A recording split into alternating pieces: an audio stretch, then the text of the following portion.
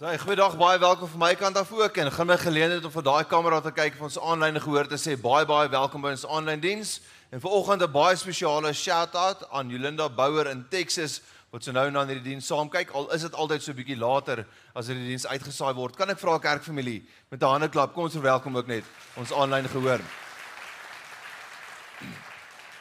Nou as ek kom by ons boodskap van vandag dan is my titel die volgende: die wet wat vrymaak. En maar eintlik waar dit vandaan kom is hierdie frase wat gebruik word deur Jakobus in Jakobus hoofstuk 1 en hy is die halfbroer van Jesus. Weet hy dit lees so Jakobus 1:25, maar hy wat diep insien in die volmaakte wet van die vryheid en daarby bly, hy sal omdat hy nie 'n vergeetachtige hoorder is nie, maar 'n dader is van die werk, gelukkig wees aan alles wat hy doen. Weet hy gebruik hierdie interessante frase, die wet van vryspraak in die ou vertaling, of die wet wat vrymaak in die Afrikaans of in die nuwe lewende vertaling. So daai gedagte is die kerngedagte wat ek vandag eintlik so klein bietjie wil uitpak, maar is eintlik verskriklik belangrik. Die rede hoekom dit so belangrik is dit is die kernding wat Paulus oordra in twee van sy boeke, die boek van Romeine en die boek van Galasiërs. Wanneer hy eintlik hierdie vraag antwoord, is wat was die doel van die wet dan gewees? Moet ek en jy die wet van God nog onderhou? Moet ek en jy elke dag die wet lees en probeer om te bly by alles wat die wet sê? Om jou idee te gee, die woord wet word 77 keer gebruik in die boek van Romeine, 30 keer in die boek van Galasiërs. So ons raak eintlik so 'n bietjie aan die kern van wat Paulus oordra aan die gemeentes gedurende daai, kom ons noem dit die Nuwe Testamentiese era. So ons raak aan Paulus se verduideliking van die evangelie. So wat ek vandag doen, en as ek my werk reg doen, dan gee ek eintlik net stem aan dit wat Paulus ons leer oor wat is my en jou verhouding met die wet en met God se genade. Hoe bring ons hierdie twee goed by mekaar? So, dis 'n groot mond vol, maar kom ons neem net 'n oomblik, ons bid saam en ons stel ons harte oop vir die woord van die Here. Here, dankie vir u woord. Here, wanneer ons na u woord toe kom, Here, doen ons nie as ons gesindheid nie om net iets te leer nie. Ons gesindheid is, Here, dat ons hart en ons lewens oopstel om eerstens met u te ontmoet, maar dat u ook deur die Heilige Gees in ons harte en lewens kan werk en doen wat u wil kom doen in Jesus naam. Amen. So eerste gedagte is, wat is geregtigheid? Nou om jou net 'n idee te gee, Romeine 3, waarby ons sal begin vandag, is, ek sou sê, as ek nou hierdie Bybel kyk, amper 90% deur my Bybel. Martin Luther het gesê, Romeine hoofstuk 3 is die middel van die Bybel. Nou, Martin Luther het nie oogprobleme gehad nie. Wat hy eintlik daarmee bedoel is, hy sê, hierdie gedeelte, Romeine 3, wat ons nou gaan saam lees, is die kern van die evangelie. Dis hoe ons die evangelie van toepassing maak in my en jou lewe. Want dat die woord evangelie beteken net die goeie nuus van Jesus Christus. Maar tot en met hierdie punt vroeg Paulus, hy het so 'n bietjie van 'n innerlike stryd oor wat moet ek en jy dan nou doen met die wet. So ons lees vers 21, hy sê, maar nou, en as jy die woord maar nou hoor, moet jy weet, daar kom iets voor maar nou. En ons gaan net nou kyk na wat gebeur voor maar nou. Maar vers 21 sê, maar nou is die geregtigheid van God geopenbaar sonder die wet, terwyl die wet en die profete daarvan getuig. Die geregtigheid naamlik van God deur die geloof in Jesus Christus vir almal en oor almal wat glo, want daar is geen onderskeid nie, want almal het gesondig en dit ontbreek hulle aan die heerlikheid van God. En hulle word deur sy genade sonder verdienste geregverdig deur die verlossing wat in Christus Jesus is. Hom het God voorgestel in sy bloed as 'n versoening deur die geloof en sy geregtigheid die bewys deurdat hy die sondes ongestraf laat bly het, wat tevore gedoen is, onder die verdraagsaamheid van God. So, daar is eintlik verskriklik baie om net hier uit te haal, maar as ek jou aandag kan bring, net as so een of twee kerngedagtes toe, uit hierdie verskriklike belangrike gedeelte, is dit nommer 1 dit, is op wat ek en jy dink en glo rondom sonde. Vers 23 sê, want almal het gesondig, en ontbreek hulle aan die heerlikheid van God. Dis Paulus' manier om te sê, die God se standaard is eenvoudig vir die mens te hoog. Die eerste ding wat ons kan sê oor die wet van God, is dat die wet van God is die weerspieëling van God se morele karakter. Dit is wat vir God reg en verkeerd is. Dit leer ons iets van die persoon wat die wet gegee het. As jy sekere reëls in jou huis handhaaf, daai reëls wat jy handhaaf, sê vir my iets van jou. So ons weet wat vir God aanvaarbaar is en nie, in terme van sy wet, is 'n openbaring van wat God aanvaarbaar is. Dit gee vir ons 'n aanduiding van hoe God is, wat sy morele karakter is. Maar dan, en hier is nie die enigste gedeelte wat dit sê nie, maar is dit baie duidelik, vers 23, laat almal het gesondig. En hier is die een groot wanpersepsie, wat feitelik almal van ons het oor sonde. Jou persepsie oor sonde is, dat sonde is, daai verkeerde goed wat jy doen. Daai, weet jy gister, ek het gister 12-jarige seentjies gevat vir 'n paintball game, want dit was my seentjie se verjaarsdag. So ek het so ongeveer 50 keer aan moord gedink, of daar ten minste daaraan gedink om iemand af te laai, of te vergeet, of weet, so daai gedagtes, okay, dit is sonde, nee, daai is eintlik sommer net 'n grappie, maar vir daai gedagtes, is maar net weer die bewys, dat ek kort kom van God se standaard. Daai verkeerde gedagtes is sondig, as dit regtig gedagtes sou gewees het. Maar dink aan sonde as 'n toestand en dade. Die kern van die probleem is, dat sonde is die toestand waarbinne die mensdom verkeer. Daarom tree ons partykeer sondig of verkeerd op ook. Dink daaraan soos 'n siekte en simptome. Sonde is die toestand waar 'n mens verkeer, die siekte, die simptome is partykeer die dade wat ons pleeg, wat dit wys. Dit word beskryf as geestelike dood of vyandskap tussen ons en God. Maar dan is die wonderlike of die goeie nuus hiermee saam is dit, is dat Paulus sê van Jesus, dat hom het God voorgestel in sy bloed as 'n versoening deur die geloof. Jesus word voorgestel as God se versoening in die geloof vir ons almal. Nou dink dit vir 'n oomblik hieraan. Wanneer ek iemand aan jou moet voorstel, dan gaan ek vir jou die belangrikste ding vertel wat jy behoort te weet van daardie persoon. Met Marlies wat agter die keyboard gestaan het, as ek haar aan jou moet voorstel, sal ek vir jou sê wie sy is, wat haar rol in die gemeente is, en wat haar blessing sy vir ons almal is. In die kantoorspan, in haar familie, en sommer vir die hele gemeente. Ek gaan jou nie noodwendig iets vertel, wat interessant is, of wat gister of eergister gebeur het, wat nie vir jou duidelik oordra wie sy is, en waar sy inpas nie. Die belangrikste dat Paulus wil hê, ek en jy moet weet, van Jesus Christus is dit, is dat Jesus Christus is ons versoening met God die Vader. Die woord versoening is 'n woord wat gebruik word, en dit beteken letterlik die prys wat betaal is vir sonde. Die sonde het altyd 'n straf wat volg. Jesus het daai straf vir ons en namens ons betaal, en dis hoe hy voorgestel word. Dis die belangrikste ding wat Paulus wil hê ek en jy moet weet van Jesus. Hy het die prys vir sonde namens ons betaal. Nou, dan gee hy onmiddellike toepassing. Sy toepassing is 2 groot woorde. Hy sê in Jesus Christus, of deur Jesus Christus, het ek en jy geregtigheid, en is ons geregverdig.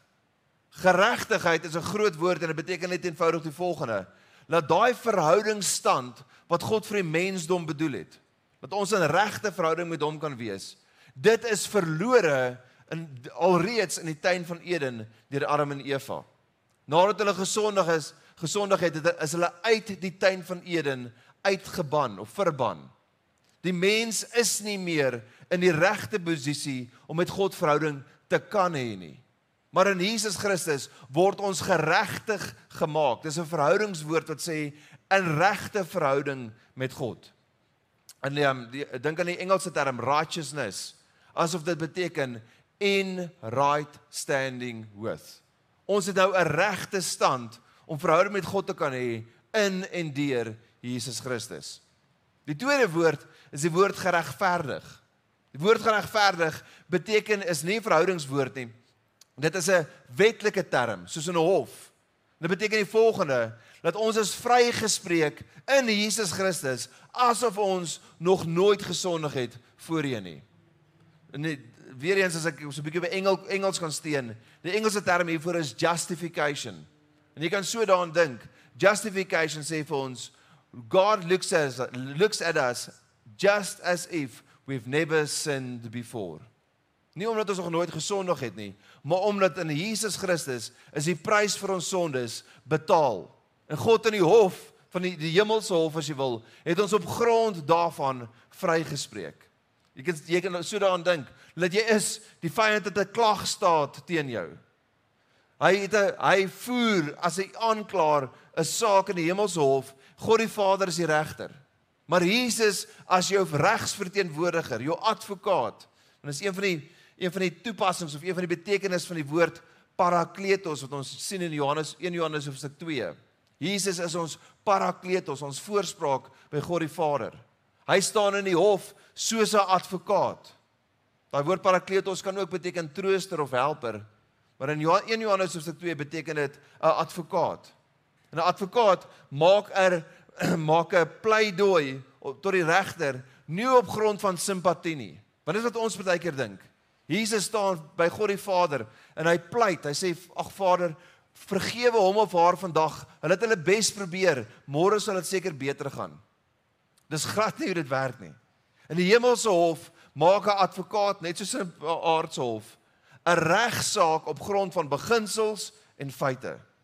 En die regspraak in die hofverrigting in die hemel het so gegaan, dat die vyand het 'n klagstaat teen my en jou, met al ons sondes op, en hy bring die klagstaat voor God die Vader wat die regter is, en hy lees dit af, al my en jou oortredinge, al ons tekortkominge, alles wat ons verkeerd doen.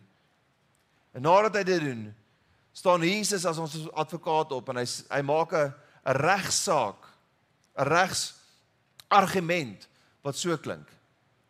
Vader, regter, dit wat hierdie aanklaer sê, is alles waar, maar die prys vir hulle sonde het ek reeds betaal.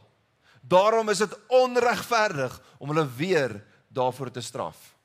Dis 'n regsbeginsel. En dan reageer God die Vader in die hemel as die regter in die hemelse hof, en hy maak 'n uitspraak, en hy verklaar ons geregverdig. Engelse woord justified, just as if we've never sinned before. So dis die gedagte, wat is geregtigheid? Dis presies wat dit is. Geregtigheid twee kante, geregtig, 'n regte verhouding, en dan ook geregverdig, asof ons nog nooit gesondig het nie. Maar nou moet ons die vraag vra, wat is die doel van die wet? Want dis wat Paulus bring tot by hierdie gevolgtrekking in Romeine hoofstuk 3. Nou lees ons gou vers 19 en vers 20. Onthou ons het nou net gelees vers 21, wat begin met die woorde, maar nou. So nou moet ons vra, wat gebeur voor maar nou? Paulus sê, nou weet ons dat alles wat die wet sê, en dit sê vir die wat onder die wet is, sodat elke mond gestop en die hele wêreld voor God doenwaardig kan wees. Aangesien dat die werke van die wet geen vlees vir hom geregverdig sal word nie, want deur die wet is die kennis van sonde. En daar is eintlik die kern van die saak. Die doel van die wet was nooit gewees om die mensdom geregverdig te maak nie. Want dis wat baie mense dink. Hulle dink as ek maar net goed genoeg is, dan sal God my aanvaar en kan in die hemel kom. As jy kyk hoe ouens in Hollywood praat oor die flieks kommunikeer hieroor, as ek maar net 'n goeie mens is, dan sal ek sekerlik in die hemel kom. Maar die realiteit is, ons het almal 'n sondige natuur. Daar moet 'n ander oplossing wees as maar net goed genoeg probeer wees. Jesus sê twee goed hieroor in Matteus hoofstuk 5. Hy sê ek het gekom om die wet en die profete te vervul. Dit beteken die vereistes wat die wet stel en die profesie in die Ou Testament wat vorentoe kyk en sê maar God sal 'n ander manier vind. Jesus sê ek is daai manier. As die wet 'n heenwyser is, dink aan 'n heenwyser uit die Ou Testament uit wat 'n rigtingwyser is na die Nuwe Testament toe. Dis soos wanneer jy op vakansie gaan en baie van julle beplan dalk nou vakansie en sê net maar jy ry Mosselbaai toe. Weet jy, hier so in Pretoria uit wegtrek en jy ry Mosselbaai toe. Ek weet nie presies waar is die eerste bordjie wat sê Mosselbaai soveel kilometer nie. Maar daai bordjie is 'n rigtingwyser. Mense sal dink jy is mal as jy by die bordjie afpak en jou karavaan uitslaan en begin vakansie hou, asof dit die bestemming is. Daai bordjie is net bedoel om vir jou te wys, maar die rigting en so ver nog, dan is jy uiteindelik by die bestemming. Die wet was bedoel gewees om 'n rigtingwyser te wees, 'n bordjie wat vir ons uit die Ou Testament uitwys, dat God het 'n ander manier voorsien en dit sal kom in die Nuwe Testament. En daai manier is Jesus Christus. In hom is God se verlossing, God se genade, God se geregtigheid en regverdigmaking vir my en jou beskikbaar. Die laaste frase daar sê die volgende, dit sê, deur die wet, en dis die doel van die wet, is die kennis van sonde. Die doel van die wet is om die mensdom te diagnoseer met die toestand wat ons ken as sonde. Want die oomblik as jy jou sonde erken, sê jy by implikasie onmiddellik, maar dan weet ek, kan ek deur die wet te onderhou, kan ek nie geregverdig word nie. Ek het 'n ander manier nodig. Ek moet myself werp op God se genade. En daai genade is vir ons beskikbaar in Jesus Christus. Ek het net nou gesê dat die woord wet word 77 keer gebruik in die boek Romeine alleen. 30 keer in die boek Galasiërs. Maar die mees gebruikte frase in al Paulus se briewe aan die gemeentes is hierdie frase, in Christus. En dan is daar natuurlik 'n paar verbygings. Hy sê in die Seun of in Christus. Maar in Jesus Christus het God alles voorsien wat ek en jy ooit sal nodig hê. En dit sluit in die vereistes van die wet. Galasiërs hoofstuk 3, en ons is besig om die vraag te vra, maar wat is die doel van die wet dan nou? Dit lees so vers 10, het sê, want almal wat in die werke van die wet is onder die vloek. Want daar is geskrywe, vervloek is elkeen, wat nie by alles wat in die wet geskryf is, wat geskryf is in die boek van die wet, om dit te doen nie.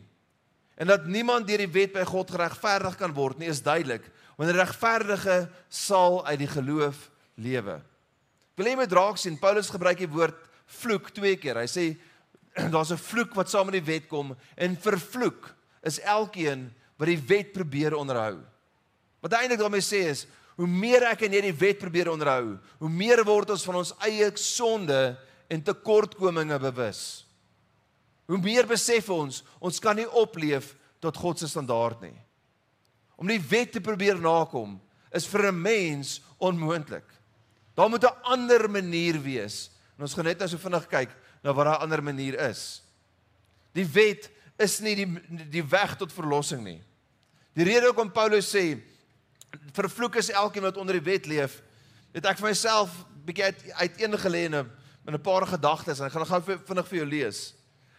Elkeen van ons is vervloek as ons die wet probeer onderhou, want om die wet te onderhou is onmoontlik in ons menslike natuur. Om die wet te onderhou is onmoontlik, want die wet vereis perfekte of volkome gehoorsaamheid. Die wet neem nie my en jou goeie bedoelinge in ag nie. Dit kyk eenvoudig net na wat ons doen en na wat ons nie doen nie. Die wet is 'n slawedrywer sonder enige genade of enige verposing. Die wet versterk my en jou gevoel van skuldgevoel en skande, en onvervuldheid, twyfel, hulpeloosheid en alles wat daarmee saamgaan. Die wet gee die hardste straf denkbaar, en dis die ewige hel. Die wet bied geen hulp aan vir sukkelende sondaars nie. Die wet bied geen herstel of restaurasie aan nie. Die wet luister na niemand van ons se sondebelydenis nie. En die wet wakker juis sonde aan. Nou as jy al kinders groot gemaak het, weet jy dit.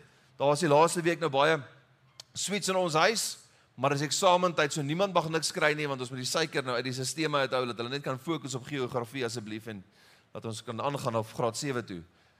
Want die sweets is nou in die huis, want daar, gister, ek het 'n tweeling, so ek het my seentjie gevat vir die paintball, en daar was nou 'n verskriklike, amper sê ek 'n helse dogtertjie partytjie by ons huis, en jy kan nie glo 'n 12-jarige girl haar eie partytjie reël nie, maar dis nou 'n gedagte vir 'n ander dag. Weet, maar as jy nou vir 'n kind sê, hier is sweets in die huis, maar jy mag nie daarvan kry nie, dis nou soos om te sê, hoorie, ek gee vir jou 'n uitdaging, ek gee vir jou 'n challenge. Want dis hoe dit werk. En ek dink vir al Afrikaanse mense daai hardkoppigheid in ons. Moenie vir my sê ek kan nie iets doen nie. Okay, want dan gaan ek dit doen. Weet, dis die sondige natuur wat reageer. So ek dink in my grootword tyd, ek dink die een ding wat my ma die meeste vir my gesê het is, die volgende: jy kan nie dit doen nie. Maar hoe kan sy dit vir my sê, want ek het dit nou al klaar gedoen. Hoe kan sy vir my sê, ek kan dit nie doen nie? Dan sê ek vir haar, ek sal jou leer hoe, dis maklik. So, dis die menslike natuur. Moenie vir my sê, ek kan nie iets doen nie. Moenie vir my sê, ek mag nie dit doen nie, want dan wakker dit juist by ons die lus aan om daai ding te doen. Ek gaan net nou lees nie, maar in Romeine hoofstuk 7 sê Paulus presies dit. Dit wat ek nie wil doen nie, dit doen ek. En dit wat ek wil doen, dit doen ek nie. En die wet wakker die sonde by my aan. Paulus sê baie duidelik dat die wet is nie bedoel om ons te red nie. Die wet diagnoseer ons met die toestand van sonde. En as ons daai diagnose aanvaar, dan kan ons soek na die oplossing. En daai oplossing het God die Vader voorsien in Jesus Christus. Jakobus 2 vers 10 sê dit so: want wie die hele wet onderhou, maar in een opsig struikel, het aan almal skuldig geword. Nou, as jy kinders op skool het, of jy is dalk op universiteit, dan is hierdie nou eksamentyd. Ons is nou net daarmee klaar. Ek weet, daar's 'n paar laaste kinders wat 'n vak of 2 nog moet skryf in die week wat kom. Nou, as jy nou wil terugdink aan jou studente daar, die laaste keer wat jy nou 'n toets moes geskryf het, veronderstel, ek sê vir jou, hierdie toets wat ek vir jou gee, is 'n eenvoudige toets. Ons noem dit die wet van God. As jy hierdie toets deurkom, dan kry jy 'n beloning, en daai beloning is die ewige lewe. Dis wat 'n fantastiese vooruitsig. Maar dan sê die eksaminator vir jou, maar weet net 2 goed. Nommer 1, Jakobus 2 vers 10. As jy 1 fout maak, kry jy 0. Want dis wat Jakobus sê. As jy die hele wet onderhou, maar in 1 opsig struikel, is jy aan die hele wet skuldig. En dan sê Paulus dit baie duidelik in Galasiërs en Romeine, dat dis vir ons letterlik menslik onmoontlik om die wet na te kom. Dis so goed ek sê vir jou, hierdie eksamen vir ewige lewe kan jy skryf, maar jy moet dit weet, as jy 1 fout maak, kry jy 0, en dit is onmoontlik om volpunte te kry. Inteendeel, dit is onmoontlik om deur te kom. Dis letterlik die gevolgtrekking. Die doel van die wet was nooit om my en jou te red nie. Die doel van die wet was om ons te diagnoseer met sonde en uiteindelik na Jesus Christus toe te lei, wat verlossing voorsien. Hier is die toepassing. Galasiërs 3 vers 24 sê dit so mooi. Sê die wet was dus ons stigmeester na Christus toe, sodat ons geregverdig kan word uit die geloof. Daai woord tigmeester word vertaal deur die Engelse vertalings as 'n tutor. Nou wat dit is 'n Griekse woord. Die woord is die woord paedigagos. Nou, jy sê eksamen na hierdie preek nie, so moenie bekommer nie. Maar dit is wat die Griekse woord beteken, 'n paedigagos. Nou, hierdie ding moes ek gaan koop het. Ek het hom nie in die huis nie, alhoewel ek my kinders met hom so klein bietjie gebang maak. So, dis daarom nie waarmee ons pak slaag in die huis nie. Maar 'n paedigagos was 'n tugmeester gewees, soos dit vertaal word in Afrikaans. En onthou nou, Paulus sê in Romeine, Galasiërs 3, die wet was ons tugmeester, of ons paedigagos na Christus toe. Wat 'n tugmeester was, of 'n paedigagos was die volgende. 'n ryk Griekse familie, of 'n Joodse familie, sou tipies 'n tugmeester aangestel het, om hulle seuns op te voed. Want daar was nie tradisionele skole nie, so die tugmeester het die seun geleer, alles wat hy moet weet. Daai tugmeester was tipies 'n opgeleide of 'n geleerde slaaf gewees, wat die familie dan koop of in diens neem, om hulle seun te tutor, vanaf 'n vroeë ouderdom tot omtrent so ouderdom 12, 13, 14, waarby daai paedigagos, waarby wanneer daai seun mondig word, soos 'n Joodse bar mitzwa beleef, waar die tugmeester dan van sy pligte onthef word, 'n betaling kry, en dan geen meer verantwoordelikheid het teenoor die seun of teenoor die familie nie. En van daai punt af word die seun geag asof hy 'n volwasse persoon is. Die manier hoe 'n paedigagos uitgebeeld word, en ons sien dit in die antieke kuns, is ons sien 'n paedigagos loop met 'n rotang agter 'n seun aan, baie jonger as hy self. En die gedagte is die volgende, dat hy lei hierdie seun skool toe, of biblioteek toe, waartoe ook al. En as hierdie seun 'n gedagte kry om te gaan visvang, dan sal die paedigagos met die rotang hom net mooi op sy plek hou. En as hy gedagtes kry om vir sy chommies te gaan kuier, dan sal hy hom so 'n bietjie mooi op sy plek hou. Ek weet nie wat 'n pugmeester vandag sal doen nie, want my seun wil net Xbox speel die heeltyd as hy dit kan help. So dis waarvoor die rotang sal wees, om net te herinner, jy moet leer vir jou eksamen. So sien die prentjie, die paardigagos lei jou met 'n rotang, tot jy uiteindelik by daai punt in die lewe kom, wat jy volwasse is, en as 'n volwasse persoon aangeneem kan word. Dan word die paardigagos, die slaaf, vrygestel van sy pligte en gewoonlik 'n groot finansiële beloning gegee. Die wet was ons paardigagos, ons stigmeester gewees.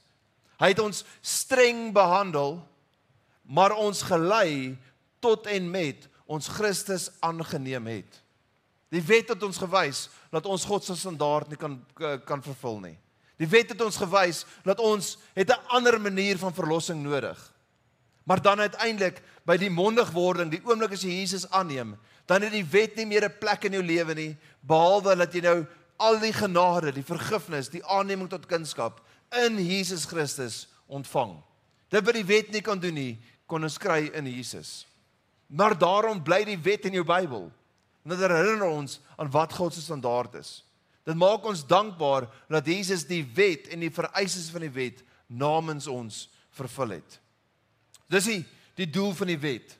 Maar dan moet ons net so klein bietjie verder vat en halleluja, voor ek iets breek. En vra maar, hoe kom dit, hierdie gedagte van die wet en geregtigheid, hoe kom dit uit by my frase, my titel van vandag, die wet wat vryspreek? Voor ek daarby kom, wil ek net hierdie gedeelte lees. Hebreërs hoofstuk 10 sê, elke priester staan wel dag vir dag in die diens, waar hy om waar te neem, en dikwels dieselfde slagoffers te bring, wat tog nooit die sondes kan wegneem nie. Maar hy het, nadat hy een slagoffer vir die sondes gebring het, vir altyd gaan sit aan die regterhand van God, en wag nou verder, totdat sy vyande gemaak is, 'n voetbank vir sy voete. Want die hier een offer het hy vir altyd volmaak, dit wat geheilig word. Nou daar's eintlik so baie wat ek hieroor wil sê. Waar die boek in Hebreërs gaan, is dit wys vir ons hoe Jesus ons hoëpriester is, wat uiteindelik nie 'n offer gemaak het nie, maar homself die offer was vir my en jou sonde. Jesus het eenmaal 'n offer gemaak, wat sonde vir altyd weggewas het. Dis een van daai goed wat jy raak lees in Hebreërs, maar jy besef nie hoe groot dit is nie. Want in die Ou Testament het aardse priesters eenmaal 'n jaar 'n offer gemaak wat dierebloed was, om die sondes van 'n volk vir 'n jaar te bedek. Dis die patroon in die Ou Testament. Jesus is 'n groter offer, laat ek eers sê, hy is die groter priester, wat sy eie lewe gegee het as 'n offer, nie dierebloed nie. Nie om die sondes van 'n volk nie, maar om die sondes van die hele wêreld, nie te bedek nie, maar weg te was. Jesus is inderdaad, in die woorde van Hebreërs, die groot hoëpriester.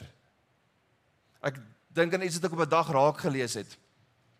'n Man met die naam van Dick Lucas het 'n fantastiese preekie oor gepreek.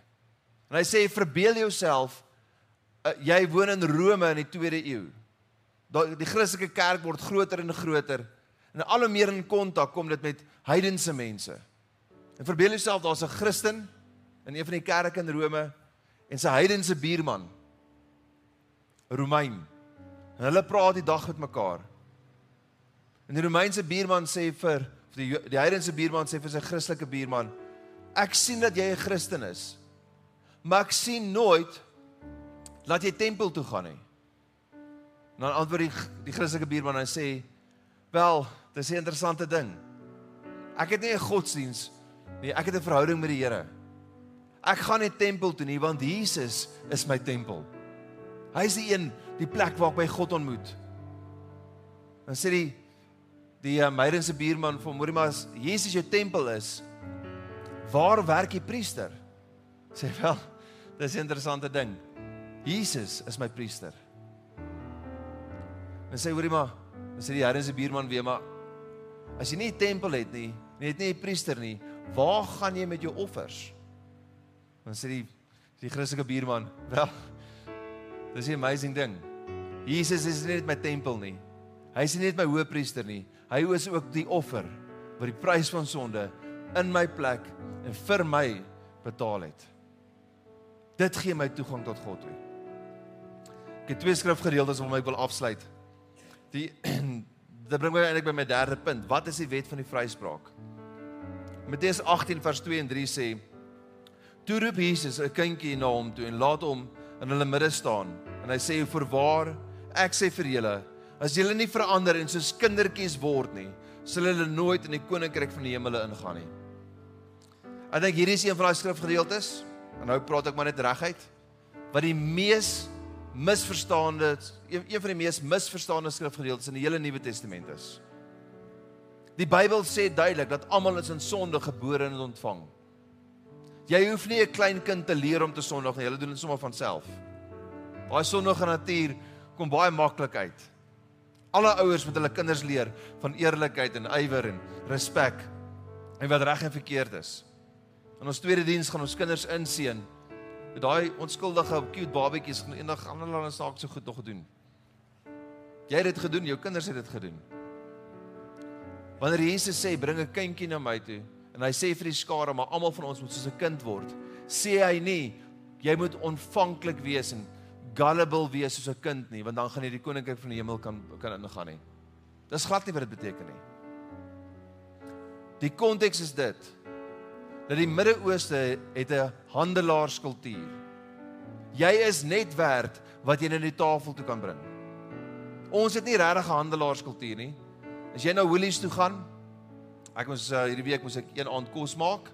So Woolies het my bietjie gehelp want hulle het ons gebraaide hoenders en groente wat jy net met 5 minute in die mikrogolf sit. So ek en Woolies het lekker kos gemaak hierdie week. Toe ek nou daar voor die hoender staan, daai roastery chickens, wat noem jy dit Afrikaans, die braai hoenders. R99 vir 'n hoender. Ek weet Woolies se hoenders het hulle eie mediese fonds, so ek het maar aanvaar, dis hoekom ek 'n bietjie ekstra betaal. Maar in elk geval, maar as Woolies sê, daai hoender kos R99, is dit nie 'n uitnodiging om te onderhandel nie, dis 'n aanbod. As jy hom vat en jy gaan betaal hom, dan is dit dit. En 'n regster met die kontrak is aangegaan en onmiddellik vervuld. Maar in die Midde-Ooste werk dit anders. As jy by 'n handelaar staan en hy sê vir jou die prys van 'n item, in sy kop is dit 'n uitnodiging om te onderhandel. Ek het lank terug met 'n meisie gepraat. Sy sê vir my, sy het by 'n mark gestaan in Dubai en sy het na 'n handsak gekyk, een of ander designer handsak. En toe die ou vir haar die prys sê, toe sit sy die handsak neer en toe loop sy. Daai ou het haar vir 2,5 blokke agtervolg, want hy was so beledig dat sy nie onderhandel het om hierdie handsak te koop nie. Ek dink ook die feit dat sy mooi en blond was, het miskien iets daarmee te doen, want die gesprek het geëindig met hy bied vir haar 40 kamele aan, maar dis nou daar gelaat. 'n Handelaarskultuur het alles te doen met wat jy tafel toe bring. 'n Kind is nie handelsbevoeg nie, net niks om tafel toe te bring nie. As Jesus sê vir ons om in die koninkryk van die hemel in te gaan, moet ons soos kinders word, en hy sê hy effektief, jy moet erken dat jy kan jouself nie red nie. Jy moet erken dat jy niks om by te dra nie. Jy moet erken dat jy niks om te gee nie. Jy kan jouself net op God se genade beroep. Daar's geen ander manier van redding nie. Laaste skrifgedeelte en dan sluit ek af. Romeine 7. En hier is Paulus se gevolgtrekking. Hier is Paulus se een groot punt wanneer hy hieroor praat. Die skrywer J.I. Packer, hy is nou oorlede, het Romeine hoofstuk 7 en hoofstuk 8 genoem die hoogwatermerk in die Nuwe Testament. Vers 15 sê, want wat ek wil doen, weet ek nie. Want wat ek wil, dit doen ek nie. En wat ek haat, dit doen ek. Dan spring hy na vers 21 toe, hy sê, ek vind dus hierdie wet, as ek die goeie wil doen, is die kwaad in my aanwesig. Want ek verlustig my in die wet van God, na die innerlike mens. Dit beteken ek wil doen wat die wet van God sê, maar ek sien 'n ander wet in my lede wat stryd voer teen die wet wat my gemoed en my gevange neem onder die wet van sonde wat in my lede is. Hier is 'n groot punt. Ek, elendige mens, wie sal my verlos van hierdie liggaam van die dood? Ek dank God deur Jesus ons Here. Ek dien ek self dan wel met my gemoed die wet van God, maar met die vlees die wet van sonde. As ek dit gou weer kan afbreek, het ek 'n uiteensetting daarvan. Paulus sê die volgende stelling: ek ellendige mens. Hy sê ek kan myself nie red nie. Hy erken dit. Dan sê hy, wie sal my verlos van die liggaam van hierdie dood? Ek het net sowel gesê het, wie gaan my red? Hoe word ek dan gered? Dan vra hy die vraag. Dan maak hy die stelling of hy antwoord sy eie vraag deur te sê, ek dank God deur Jesus Christus ons Here. God red ons deur Jesus Christus, nie die wet nie. En wat is die gevolg dan? Wat is die effek daarvan in my lewe? Hy sê, so dien ek self dan wel, met my gemoed die wet van God, maar die vlees die wet van sonde. Hy sê in ons liggame bly hierdie stryd nog steeds. Ek wil wat ek nie kan nie, maar die Here sal my help. Die vraag is, hoe gaan die Here jou help? Dit bring ons by die volgende vers. Onthou nou, jou Bybel is nie geskryf met hoofstukke en verse nie. Hierdie goed vloei uit mekaar in. Romeine 8:1 sê, daar is dan. Die woord daar is beteken, hier is die gevolgtrekking. Hier is hoe ek en jy moet en behoort te lewe. Nie volgens die wet nie, maar so. Daar is dan nou geen veroordeling vir die wat in Christus Jesus is nie. Vir die wat nie na die vlees wandel nie, maar na die gees. Onthou, die wet bring veroordeling. God se manier vir ons om te leef is gelei deur sy gees.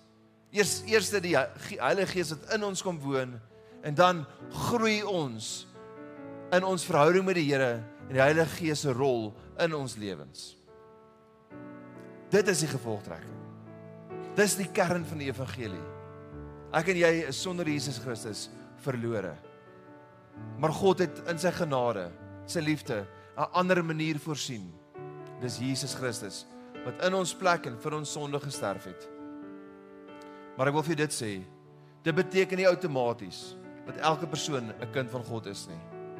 Daar moet 'n dag en 'n tyd in die lewe kom, wat jy Jesus aanneem, wat jy die geskenk van die ewige lewe ontvang, wat jy soos Paulus sê, ek ellendige mens, ek kan myself nie red nie, ek moet myself op God se genade beroep. Ek wil nou vir jou daai geleentheid gee. Kan ek vra dat ons vir 'n oomblik net elke oë sal sluit? As jy die diens aanlyn volg, hoe jy dit ook al doen, maak dit seker, dis dalk net stil die volgende paar oomblikke, as jy nog nie Jesus aangeneem het nie. As jy vandag hier is en jy het nog nie soos Paulus by daai punt gekom, te sê, maar ek gee op nie. Ek kan God se standaard nie vervul nie. Ek kan myself nie red nie. Daarom gaan ek my vertroue vir redding, vir verlossing, vir vergifnis in Jesus alleen plaas. As jy vandag Jesus wil aanneem as jou verlosser, wil ek vra waar jy is, jy net vir 'n oomblik jou hand in die lug sal opsteek. Gaan jy nie vorentoe roep of laat uitkom nie, dankie. As jy hand opgesteek het, kan jy weer laat sak. Ons gaan 'n eenvoudige gebed saam met jou bid. Vir jou aanlyn, vir elke persoon hier, gaan ek vra dat ons die volgende doen. Ek gaan ons lei in 'n gebed, wat ons almal saam gaan hardop bid. En as jy jou hand opgesteek het, dan bid jy die gebed opreg net in jou hart saam. Hier is ons gebed. Here, dankie dat jy ons eerste lief gehad het. Dat jy jou seun gegee het om in my plek en vir my sonde te sterf. Vandag neem ek Jesus aan as my verlosser. Ek wil van vandag af voluit lewe as 'n kind van God. In Jesus naam. Amen. Amen. Jy kan nie oop maak. Kom ons gee 'n handeklap van aanmoediging vir elke persoon wat daai gebed vir die eerste keer gebid het. In hierdie oomblik, dit wat die Here uit die hemel uit sien, is iemand wat hulle vertrou op hom plaas vir verlossing. Die Here reageer. En hy gee die Heilige Gees wat in jou kom woon. Die Here vergewe jou sonde en hy neem jou aan as sy kind. Ons as gemeente vier dit saam met jou, maar ek voel ook ons het 'n verantwoordelikheid teenoor jou. Of jy nou hier is en of jy nou aanlyn die diens volg, en daarom het ons hierdie link op ons webblad wat sê ek is Jesus. Wil jy nie so gou as jy kan na die diens daai link opsoek en gou vir ons invul nie, want ons wil vir jou bid op jou naam en ons wil jou help net met die volgende geestelike tree in die pad saam met die Here wat vir jou nou aangebreek het. Wonderlik. Met dit alles gesê, groet ek ons aanlyn gehoor. Die Here seën julle.